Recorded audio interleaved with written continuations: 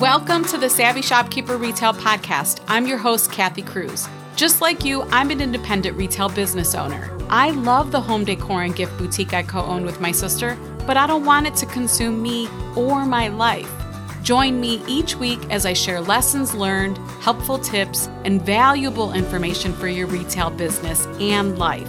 Whether you're buying your products or making your products, whether you're a $25K business or a $2.5 million business, I'm on a mission to help indie retailers work less, profit more, and grow. Let's get started on today's episode. Welcome to episode 171 of the Savvy Shopkeeper Retail Podcast. Protecting your retail brand with Nicole Swartz of Sprout Law. I'm your host, Kathy Cruz. I am really excited today because most of you know I rarely do interviews, and if I do interview anyone, I usually don't interview anyone other than store owners. But today, I thought it would be really helpful if I could bring on Nicole Swartz, who's my trademark attorney, onto the podcast because I hear a lot of questions about trademarks, particularly for retail store owners. And I thought it would be helpful to bring Nicole on. So Nicole Swartz, she specializes in trademarks, right, Nicole? That's right. Hey, everybody. I'm so happy to have you here. So we will go ahead and share a website and how you can follow Nicole, where you can get all the good information at the end of the episode. But Nicole, tell us first how you became or why you became an attorney and how you started to specialize in trademarks. That I'm really interested in. I have a weird story, so buckle up because it's going to get random. So I graduated from law school and I was doing securities law, and I was really interested in regulating cryptocurrency and just random things. And then when I was working a 9 to 5 and I just hated it so much. And I always knew that I wanted to be an entrepreneur, but I wasn't exactly sure how. And then one day I was scrolling Pinterest at 2 a.m. I couldn't sleep and just scrolling on my phone. And then I saw a formula or a recipe for a body scrub, a sugar scrub. And I was like, oh, that's it. Done. I'll start a beauty brand and I'll sell sugar scrubs. It was just this weird moment in my head where I was like, oh, that's what I'm going to do. So that's what I did. I just I went to Walmart and I filled my cart up with $200 worth of those big packs of sugar. And I started making sugar scrubs in my kitchen, selling them at festivals. I spent the entire summer and I was just messing around, but I was really product testing and talking to customers and seeing what they liked and testing out the packaging. And people would be I thought this was ice cream. And I had to say oh, okay, I'm going to change that around, change the packaging and change the formula. And people like this flavor. And, my husband had suggestions try a creamsicle, and people would be oh, that's terrible. So it was just trying out different things. So it was really kind of getting my, my feet wet business wise. And then it started getting into stores, and then it started getting into stores internationally. And then it was in a bunch of retail stores all around the world. And so I was whoa, that's not what I was expecting. And I was still working my law job on the side while I was doing all of this, but then eventually it got to be a full-time thing after 2 years. And then I got a cease and desist letter because my whole plan in doing this was to be I'm going to not be associated with the law. I don't want to deal with any of that. It's I'm burned out. I'm just going to have fun with this. Right. But then it turned into an actual business. And I was oh crap, I didn't focus on any of the legal stuff. Got a cease and desist letter because somebody was we trademarked this name. You can't use it anymore. And I had 30 days to change all of my packaging and send all the stores a really embarrassing email that was hey guys, sorry, you can't sell any of these products anymore. I had to pay to have them all sent back. I had to send new packaging, send new products. It was just such a nightmare. Then I had to come up with a new brand name in the middle of all of that and rebrand things and change the website and change my business cards and change the labels. And boy, it was just kind of a lot. And so as I was doing this, I was all right, time to take trademarks pretty seriously. And I started talking with it about, with my friends, because one of the best things about running a business is that you become really good friends with a bunch of other women who run businesses. And so I was talking with all my friends about it, and they were no, we don't know anything about trademarks. I don't know anything about that. And I had a conversation with one of my male friends who was running a business, and he's oh yeah, we have 7 trademarks, 8 patents. He just had everything. And all my women friends were no, I don't even know what that is. And so it just became really clear to me. It's whoa, this is something that women business owners need to take a lot more seriously, including myself and most of my friends. And so I just got really into it. I read this whole big book about how the trademark process works. And I just got like, I was like, this is not going to happen to me or any of my friends. Like I was on a journey. And so I started doing it for my friends, and then it grew into a business and they started referring me to their friends and et cetera, et cetera. And now it's been like 6 years of me running this law firm where all we do is trademark things, and mostly for women business owners. And obviously the first thing I did when I started this new business was trademark it, because I was like, I'm not going to do that again. So it's been a wild ride, but making lemonade out of lemons, here we are. Wow. Okay. So I had no idea. I have so many questions. I can't believe I didn't know this. I have so many questions specifically for all the retailers who listen to this podcast who make their own products, and for retail store owners with the brick and mortar spaces. I did not know that there was this type of connection. No wonder why I felt compelled to get you on the podcast. So this makes a lot of sense. And I feel like you're really going to be able to answer our questions. You're so qualified to answer our questions. Yes, I can answer from like the attorney answer, and then I can answer from the like, I've been there as a business owner. Right. So, oh my gosh, I don't even know where to begin. So I told you, it was a wild ride. I do have a list, particularly from group members who I asked them a couple days ago, what questions do you have? So when I record this, like I get your questions answered. So if you want, we can just kind of dig into that. Actually, first tell me, how many trademarks have you filed and obtained for small business owners at this point? Because I know the number is pretty big. Yeah, so we've filed over 700 of them. A lot of them are still like in the process because it takes, as we'll talk about, it takes a minute to get them, usually about a year. So I don't know the exact number. I know that like historically our approval rate is like 98% of trademarks that we file get approved, but it's hard to say because they're all like, kind of in motion at some point, but yeah. All right. So let me ask my first question. I think part of the reason I have this question too is for those of us with brick and mortar retail stores, we're so local based. Now with omni-channel retail, we are exploring the online world. We're getting into e-commerce. We're shipping all across the US. Some people who listen to this podcast ship worldwide. And if that's the case, there's a lot of questions around how do I know as a retail brick and mortar store owner when it's time to trademark my retail business name? Yeah, there's a lot there. So let's kind of start with like, because first, like, let's maybe talk about the trademark as the brand protection. So it's really protecting, like you said, like the name. You can protect a logo, you can protect the tagline. Those are all separate trademarks, but like the name is like the main thing that you would want to do. And then one of the things that you mentioned is like there's all these different levels to it. Like there's state trademarks where it's like you could just do it in your state. That's not really that valuable because, as you mentioned, like you're shipping everywhere. And also like somebody who has the same name in another state can still be really confusing. Like we have a client that is a shop, and like people keep placing orders on another shop's website in a different state, coming into their shop to pick it up. And they're like, we have no idea what you're talking about. And like vice versa, people will call them and be like, I placed an order, I want to come pick it up. And they're like, no, you didn't. And it ends up being like a shop in California. So there's confusion between states. So usually like the federal trademark is what you want to make sure that you can own this brand name and be able to ship, do business in any state. And then internationally, it gets really annoying and expensive because each country has their own system. So it's like, if you want to ship it into a different state into a different country, like you don't necessarily need a trademark to be doing business, but to have that brand protection to make sure that you're not infringing on somebody else as well, you have to have a trademark in each country. So usually it doesn't make sense to do it in every country. I would say like pick the top country where you have the most sales. And then if you start, getting like 20-30% of sales from another country, maybe it makes sense to think about it there. But otherwise I would just kind of focus on like where your main market is. So that's kind of like the structure, how they all work. Sorry, go ahead.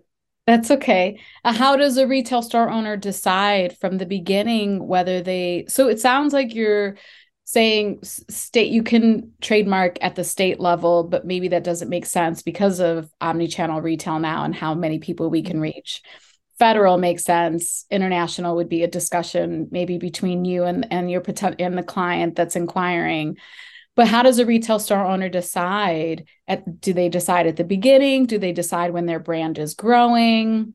What do you recommend? Yeah, I think it's sort of like, this is my woo-woo California answer. It's like, it's this gut feeling when you feel like if somebody else came out with this name, would you be, or somebody else trademarked it first and you had to like kind of limit what you were doing or not use it anymore, you got a cease and desist letter for it, would it be like, oh, it's not a big deal, I'll just change it, I'll pivot, it's fine? Which some people feel that way. Some people feel that way on day one, year 5. Like some people just aren't that attached to their brand name, or they don't feel like there's that much brand equity in it, and that's fine, in which case you don't necessarily need to trademark it. If you feel like that would be a huge deal and I would be devastated, it would be a nightmare, then that's when you want to start thinking about it. And for some people, that's like before it even launches. They're like, I'm obsessed with this name. This is the name. I want to like protect it. Some people feel like, I'm going to try this out, see how it works. If it takes off after a year or two, then I'm going to trademark it. And like, that's cool too. Like testing it, making sure it works, because a trademark is an investment. You know, it's, as we'll talk about, it's usually around like $1,500. And so it makes sense to like make sure this is a business that you want to be doing for a few years and that you've tested it out. You know, that like this is the right name, the right products that you're going to be selling, the right, you know, things like that. So it's kind of a little bit different for everybody. So I think that like there's kind of those factors, like how important is the name to you, and how likely, like how committed are you to the business? Like, do you see yourself doing this for, you know, maybe like I'd say the next 5 years? And then there's the other part of it, which is like what industry you're in, because some industries are a lot more competitive when it comes to trademarks. And so retail shops are one of them, specifically because it's going to cover like every type of product. So it's like you're selling apparel, you're selling beauty, you're also competing with apparel brands, beauty brands, retail shops that sell apparel and beauty. So it's kind of like the best of both worlds in a way, but from a trademark perspective, it's kind of like the worst of both worlds because everything can be similar. So it's a competitive industry that you want. So it's like maybe prioritize it a little bit sooner than like, you know, if you were a restaurant, I'd say like maybe it's not as important. Okay, that makes sense. And talking about the investment, that's the one thing that I've expressed to you. I know I said it in an email. So when I was looking for a trademark attorney, I asked my virtual assistant, you reminded me of this. I asked my virtual assistant to research and see if she can find any recommendations. And she really came through and she gave me a list. I think it was 5. I visited all of their websites and I immediately knew that you were the person I wanted to move forward with. I have to say that your website was really clear, and it was also, it gave me stepping stones. It gave me the ability first to book a call with you, and that was really easy, and it was a free discovery call. It also then gave me the ability to move forward a little bit and pay $59 just for you to do the search and know that the search was done appropriately or done well. I took that step. And then the next step was going ahead and booking your service to get the trademark. So I loved that it was all very clear on your website. It was a specialty of yours. You had, I feel like maybe not necessarily case studies, but you had information about how many trademarks you filed. You have experience. So I felt very comfortable moving forward. So do you normally tell people, because I'm sure that's one of the biggest questions, is it just a standard $1,500 for a federal trademark? It kind of varies. Like, so our fee, the way that we do it is a flat rate. So like a lot of times when you see attorneys, like they'll do it hourly. So like if you see a quote for something, that's just the quote to like file it. And then most of the time, as if we talk about the process, we'll talk about like most of the time, the trademark office will want some back and forth with the attorney. They'll ask questions or they'll ask us to submit arguments. And so most attorneys charge hourly for that. We just do that as a package rate. So it's sort of like an all-inclusive as far as our fees, but the trademark office will have more fees depending on like how many classes you have. So for example, like if you just have a retail shop, that's just one class, it's going to be $255 plus our fee, which is $1,200. So it's like $1,455 is going to be like the total for it. But if you want to add more classes, it's $255 for each class. So it's like, if you also want to do like courses and like coaching and consulting and things like that on the side, like that's a different class. And so there's kind of like a lot of the work that we do with our clients. It's like trying to figure out which classes make sense to add and which classes are like, it's kind of just a waste of your money. You don't necessarily need to do that. And so try to keep it around $14.55, but yeah. And at what time do you determine the classes? Is that at the point where somebody pays for you to do a search and then you come back and say, I recommend these 3 classes or just this one class for you? Usually, yeah, we'll do that during the search period. Usually we do it like in the application period. So after the search, we'll be like, okay, now we're going to put together your classes and like figure out what makes sense for you to do. And are there any ongoing costs after that to maintain the trademark? Yes. So year 5, you have to renew, year 10, and then every 10 years after that.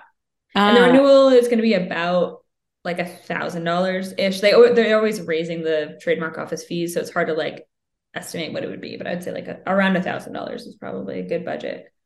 So that initial investment that someone would make for $1,500 would give them 5 years of trademark protection. Yes. Yeah. And then once you renew it, it's a lot easier than the actual application process. It's kind of just filling out a form and being like, yes, I'm still using it. And you're kind of clear to keep going. So I like to say that it's like, as long as you're still using it, it's really good forever. As long as you just are using it and file the renewals. This episode is brought to you by my free resource, Tools of the Retail Trade Resource Guide, a 28-page downloadable resource filled with software, tools, and equipment recommendations just for brick and mortar retail store owners. Learn what I use and what other store owners are using. Visit savvyshopkeeper.com/resources. That's savvyshopkeeper.com/resources and sign up for my newsletter to get the guide. Okay, and what can be trademarked? You kind of touched on this, but just to get really clear on it, what can be trademarked and what can't? Yeah, so the trademark, I like to think about like branding. So it's going to be for like your brand name, your logo, your tagline. And it's really about being like, you're the only one. And when you get the trademark, you're the only one who can use this brand name to sell what you sell. So to sell apparel, to sell clothing, to be like a retail shop, to sell beauty products, to sell stationery, whatever it is. And so, thinking about like Starbucks is the only coffee company that can sell coffee with that name. And so if somebody else is like, I'm Starbucks too, they can send a letter and be like, you're not allowed to use that name to sell coffee. And it works for like different variations. So if somebody was like, I'm Starbucks Coffee Company, like that's still too similar. And so, sometimes we'll see like small variations in names and like you're able to stop those other brands from popping up. And because people do pop up and they'll be like, I have the same name as you. Like this happens to us like every year. Somebody's like, we're Sprout Law and we do trademarks. And we have to be like, what? No, you don't. Yeah, it's really nuts. So we're like, what? Okay. Or they're like, we're Sprout Legal. And I'm like, you're not. But you have to have the trademark to be able to stop people. It's kind of impossible to stop them without a trademark. So that's where the trademark comes in. There's some things that you can't protect though. So it's like, you can't really protect like the concept behind a shop. So you can't say like, I want to be the only one who's selling. We had a client ask us this a couple of weeks ago, like, I want to be the only one who's selling like this certain type of earring from Brazil. And it's like, well, you can't be the only one that has that concept. Like, my concept for my business is like, we're a law firm for women business owners. I can't protect like that. Anyone's allowed to protect that type of thing. So, okay. Concepts like business models, that kind of stuff is just really hard to protect. Okay. No, that helps. And it really helps when you said, essentially like you can view it as your brand. You're protecting what are the parts and pieces of your brand that you can protect. That clicked in my head. This was an interesting question from a group member. They asked, can you buy a trademark from someone? You can. I wouldn't. So first of all, it's going to be really expensive. I would say it's going to start around $10,000. That's for a trademark that somebody's not really even using. And then if it is valuable to them, it's going to cost significantly more. But also there's a lot of due diligence that you'd have to do to make sure that like their trademark is valid. A lot of times it will show up in the system. Like this is a mistake that I almost made when I had my cease and desist letter. I was like, I found this other person it was a mess, obviously, but I was like, I'm going to ask to buy their trademark application. And what I didn't know, because I didn't know anything about trademarks at the time, is that it shows up as live in the trademark system. And so you might think like, oh, this person has a trademark. but everybody shows up as live if they have an application. And so the application might be being denied and never going to go through. And so you might spend money on something that has no value. Mistake I almost made. So don't do that. So like there's a lot of due diligence in the process of like making sure that this trademark you're buying is actually worth something as well. And then you're going to have an agreement with them, which is also pretty expensive to, make sure that you own it properly. So it's an expensive route to do. And that actually is a good segue into my next question of how do you prove that what you want to trademark is eligible for a trademark? Yeah, not every word can be trademarked. So sometimes words are so common or like descriptive that you can't trademark it. So an example would be like, I'm trying to think, like the Los Angeles shop, the best Los Angeles shop, or like, if you sell clothing, like little kids dresses, like things that like literally describe what you sell. These are bad examples, but like, you could think about it creatively, like cute little kids, like that might not be trademarkable because it's like so common and it kind of describes, the products, your customers, the ingredients, like things like that. So like those things might not be able to be protected. Sometimes you can get a lower level of protection, but that's something we help you with during the search process is like figuring out, is this something that you actually can protect? And when you submit this paperwork, who's actually making the decision on this? Yeah, that's a good question. So there's attorneys at the trademark office. It's sort of like I like to think about it like, I shouldn't say an evil version of me because that's mean. And they are usually really great. So I'd say like a bizarro version of me who's like on the other side, who's just an attorney who works for the U.S. Patent and Trademark Office. And usually they're really great and they want your application to go through. There's just like a lot of like legal hoops that you have to jump through and like you kind of have to like help them make the case for you. But I've gotten on calls with them and they'll be like, oh my gosh, I really want this mark to go through. Like this is such a cute name. And so like they're really nice. I had a conversation with one of them the other day about like Reiki and we were like talking about her Reiki place in Alaska. Anyways, they're really nice attorneys on the other side, most of them. So there are humans on the other side of this process. Yes. That's what I was curious about. There are. It's not AI yet. Right. So we will see. We won't go down that rabbit hole. So speaking of attorneys, do you need an attorney to file for a trademark? So you don't technically need one. You can file the application yourself. It's not usually something that I would say to DIY it. There's some things I think you can DIY, like I think an LLC, if you're going to file one of those, that with minimal research is really easy to DIY. It's just your name and address. And there's kind of nothing on the back end. They'll just do a quick search to be like, oh, nobody else has this exact name. Good. As long as you filled in your name and address correctly, you're good to go. And like, it's kind of the same thing with a copyright. If you do a little bit of research, you can usually figure that out yourself. A trademark is not one of those things just because there's so much context to it on the back end that you don't necessarily know.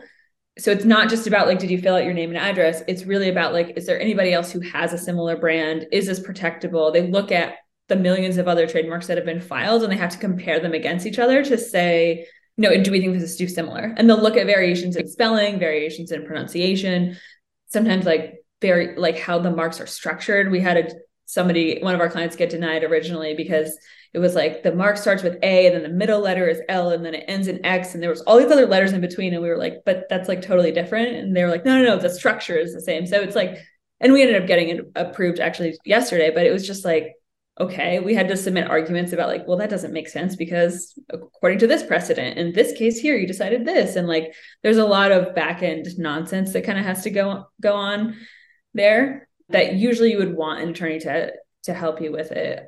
Because according to the trademark office, about 80% of the applications when you submit them of everybody who filed get denied at first. And then you have to kind of like, answer questions, get on the phone with them, make changes, submit arguments, resubmit, website screenshots, things like that. So that's what I feel like kept me from moving forward doing it myself. And why I hired you is I feel like it's very nuanced and I didn't feel like dealing with all the nuances.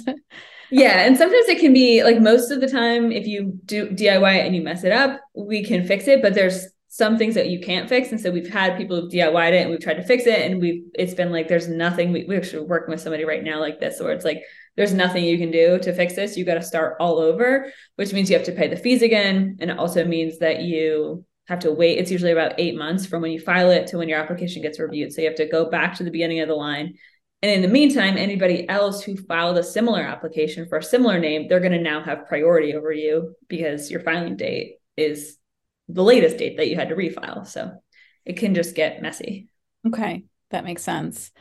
And regarding classes, if we can go back to that, let's say, for example, a retail store, they want to trademark their name for their actual retail store business. Can they also trademark then? I think you answered this, but I just want to make sure. Can you also trademark the name for a particular apparel line that you sell, that you make and sell out of your store too? Would that be two different classes? So technically those are two different classes, but we generally, this is not a legal term, we generally mush them into one. So technically a retail shop that, like, let's say you sell apparel in a retail shop, this is class 35. It's technically for selling other people's products. And then selling your own brand of apparel is in class 25. That's selling your own brand of products.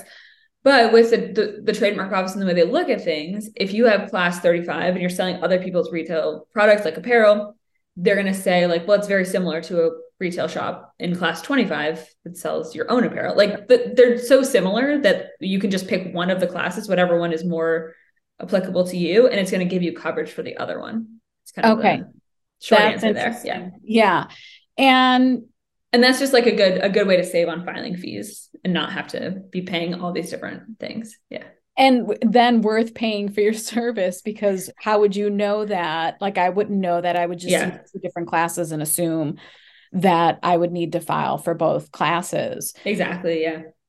And then along the same line, for branding elements, it would be two different filings for your name and for your logo then. Yeah, that's the one that's kind of a pain because they're two separate applications. So you have to pay all the fees and filing fees and for the name, and then you have to do it again for the logo. We have a discounted rate for our services if you're doing both, like at any point. So you're not going to pay the full price for the logo, but you do have to pay all the filing fees and everything.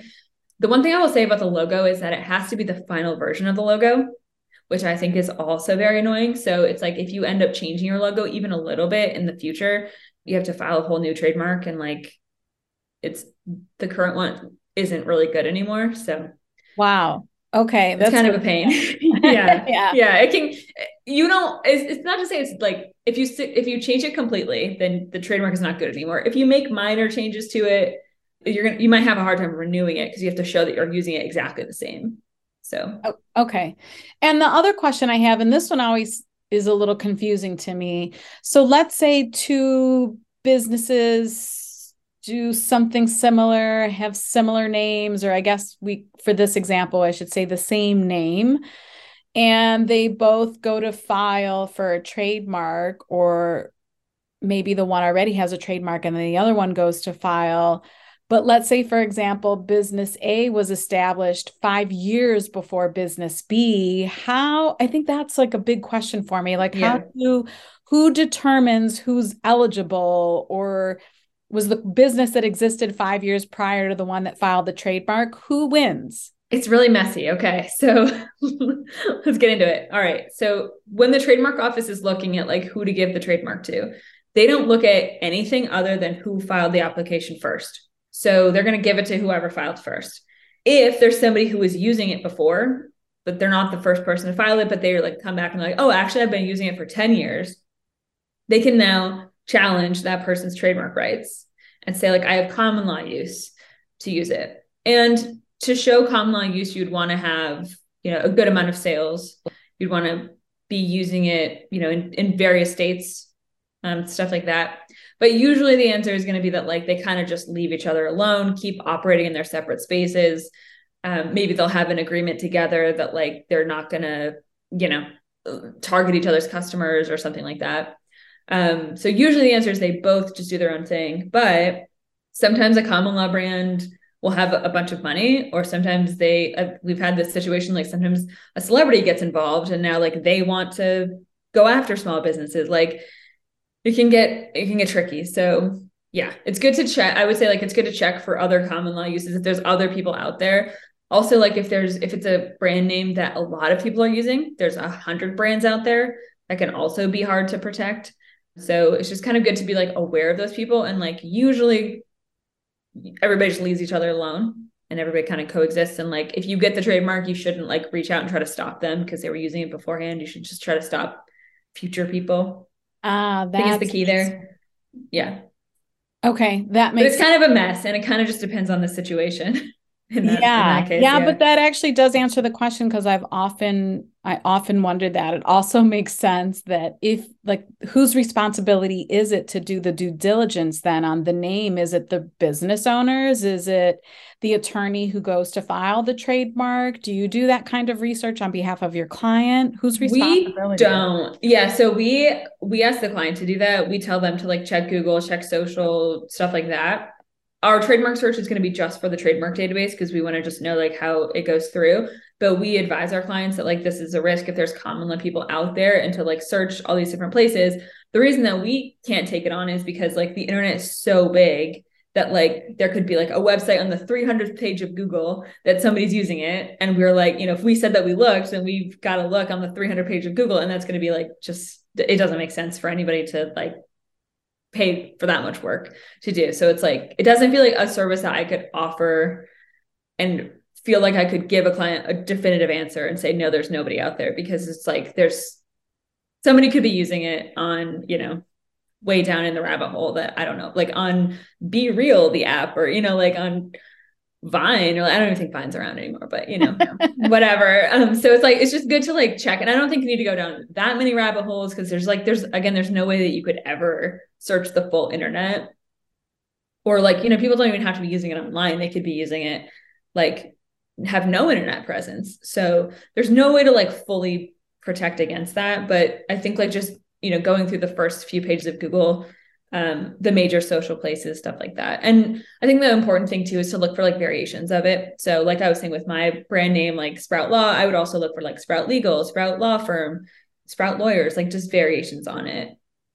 So it's knowledge is power. So if you have a retail business, you name your retail business, you do a Google search and you realize other people have the same retail business that have been established well before yours, you kind of need to know that even if you file for a trademark and get it, you may not necessarily be protected because other people have common law rights to that name, right? Is that exactly? Okay. Yeah. And it's like, you might just keep doing what you're doing, and that's great. It might still be good to get the trademark just to make sure that you have some leverage there. It might be good to get the trademark to make sure that somebody else doesn't come in and try to get the trademark and try to push you around. And also like there's the risk that the other brands that were out there before might be aggressive and try to send you a cease and desist letter at some point in the future. Like there's just a lot of like unknowns about it. And so like part of the naming is like trying to reduce the risk as much as possible. Like to me, like not knowing is very similar to like having a bad result. It's like, I want to know for sure that this is good. Like I was sent, just as an example, I was sending a client a search results on a name, and it was like, I'm not saying no, but I'm saying we have no idea and we have no way to know in the future. And like, as a business owner, you have to decide, is that worth the risk? This episode is brought to you by the Savvy Shopkeeper Quiz. As a shopkeeper myself, I've learned that there are action steps we can take during specific stages on our retail journeys that help us create efficiency and improve profitability so we can grow. But first, it helps to know which stage you're in so I can help you determine what to focus on. Sign up for my newsletter and take the quiz to find out which shopkeeper stage you're in. You'll get a helpful Savvy Shopkeeper roadmap with a list of helpful podcast episodes and 2 free resources for where you currently are in your journey. If you want to take the quiz, visit savvyshopkeeper.com/quiz. You've already been so helpful, and I just have a couple more questions for sure. Wrap it up. But I feel like you clarified a lot, and I know you're clarifying a lot for people that are listening. So how do you have, like once you do file for a trademark, until it gets approved, do you have any kind of protection? No, unfortunately, which is kind of frustrating because it takes like a year to go through the process. So if somebody pops up in a year, I don't recommend reaching out to them because you don't have any rights to stop them. And also part of the process at the end of it is this publication process where they put it on a website and technically other people can like object to this application. And so I don't necessarily want to broadcast, like if it's me personally, and this is kind of what I tell our clients too, is like, I don't love to broadcast that I have an application pending, but it's my own thing because I don't want, I'm just paranoid, I don't want, I have to put my little lawyer brain on, get all the anxiety. And like, I don't want somebody to like see it and be like, oh, I want to object to this. And like, that's not to say that you would like lose this objection and lose the trademark, but it might take longer, cost you more money, just be a general pain. So I definitely wouldn't reach out to people before the process is final. And that means being proactive about it because it takes about a year. Or so publicly until it's final. Exactly. Yeah. Okay. So then it doesn't make sense to send any type of cease and desist letters to anyone until it's final. Yeah. And let me just add like a TSA about that. Definitely don't send a cease and desist letter or reach out to somebody if you have not filed your application. This happened like a month ago where somebody reached out to these people they thought were copying them. The people filed the trademark application that day and it was just a nightmare. And this person hadn't filed the trademark application yet. So they had like no rights to the name. It was going to be like a future name they're going to use. And they lost all the rights to it. There was like nothing that we could do about it because it was like, you kind of just screwed yourself. Why would you do this? But anyways, so don't do that. Just PSA. Yeah. Don't reach out to anybody unless you have the actual trademark registration. Reach out to a lawyer and ask them to figure out what to do. So good to know. And I contacted you, I think 2 years ago. My trademark was final and approved, and I waited to celebrate until it was done. So thank you. Savvy Shopkeeper is trademarked officially because of Nicole. So is it the same journey that I took 2 years ago? Is it if free discovery call, $59 for a search, and then they could move forward and hire you to actually apply for the trademark? Absolutely. Yep. Yeah. So it starts with a call, but if you don't want to talk to me, we also have a webinar that you can watch. And also if you just want to move forward with like, if you just are like, well, I'm ready to search, you can do that just via the website as well. So then that search is $59. That's just where we make sure it looks good. It looks available. We think it has a good chance, and we'll kind of give you a breakdown. Like, here's why not, here's what we think. And then we move forward with the actual application itself. And I have to say the communication process, I don't know how much of that you have automated, but I was really impressed with that too, because it was constant updates. This is a long process. It was over a year or 18 months or whatever it was. And I felt like I didn't have to reach out to you and ask you any questions because every 2 or 3 months I would get an update and it would say it's still under review. As soon as we hear anything, we'll let you know with a couple of like helpful points or things to consider, or just keeping me informed along the way. And I really, really appreciated that. Like communication is so important to me. And I felt like I constantly had communication. And I really didn't have to reach out to you. So once somebody pay, like, let's say, for example, they pay the $1,500 or whatever the fee is. I mean, that's a flat $1,500 fee, regardless of whether they get the trademark or not, right? Yes. Yep. So we do it that way as a flat fee. The reason that we do it, number one, is how much you're going to pay.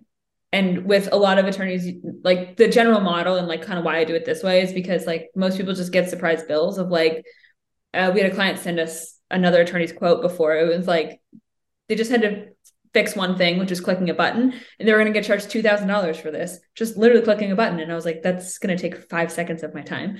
So it's like, just knowing how much you're going to pay, but also, on the downside is like, okay, what if I don't get a trademark? Do I still have to pay it? And the reason that we do it as a flat rate is if you don't get a trademark, it means you've gone through the process and we have submitted like long arguments and hours of research trying to fight for this for you. So the trademark office doesn't issue a refund, unfortunately. And we don't either for our services because it means we've done a lot more work than we normally do on applications if they just went through right away. Yeah. And it makes sense. Yeah. I mean, we're paying for your time and your time is worth something. Also, if we circle back to the beginning of this interview, you did say you have a really good conversion rate, but of course you can't guarantee it. It's not up to you. It's up to the, what did you call them? The attorney. Yeah. Like the bizarro versions The of me. bizarro attorneys. Yeah. Please don't come after my trademark because we're Right.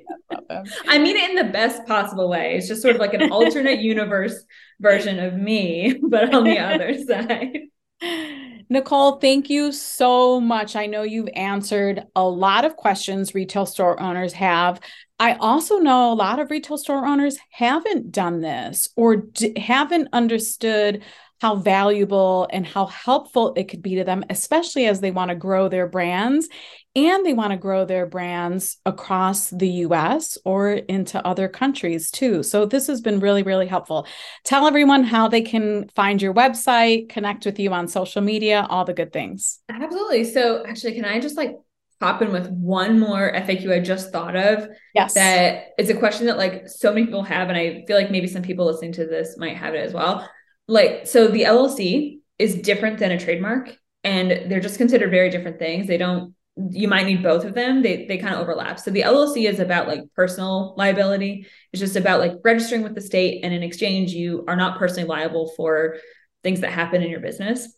So that's that. It does not protect your brand name at all. And so that's like the key point that people often just misunderstand, or like, you know, a DBA is just like, that's just registering with your, you know, county or your state. It doesn't give you any rights to the brand. And so the trademark is really just about like giving you the rights to that brand name. So just want to clear that up because I answer that like every day of my life. My life is just being like LLCs and trademarks are different things. So absolutely. I'm so glad you answered that because that would be the one question I would get after this episode. But what about this? So thank you. Yes, for sure. Absolutely. Okay. Yes. Now. Okay.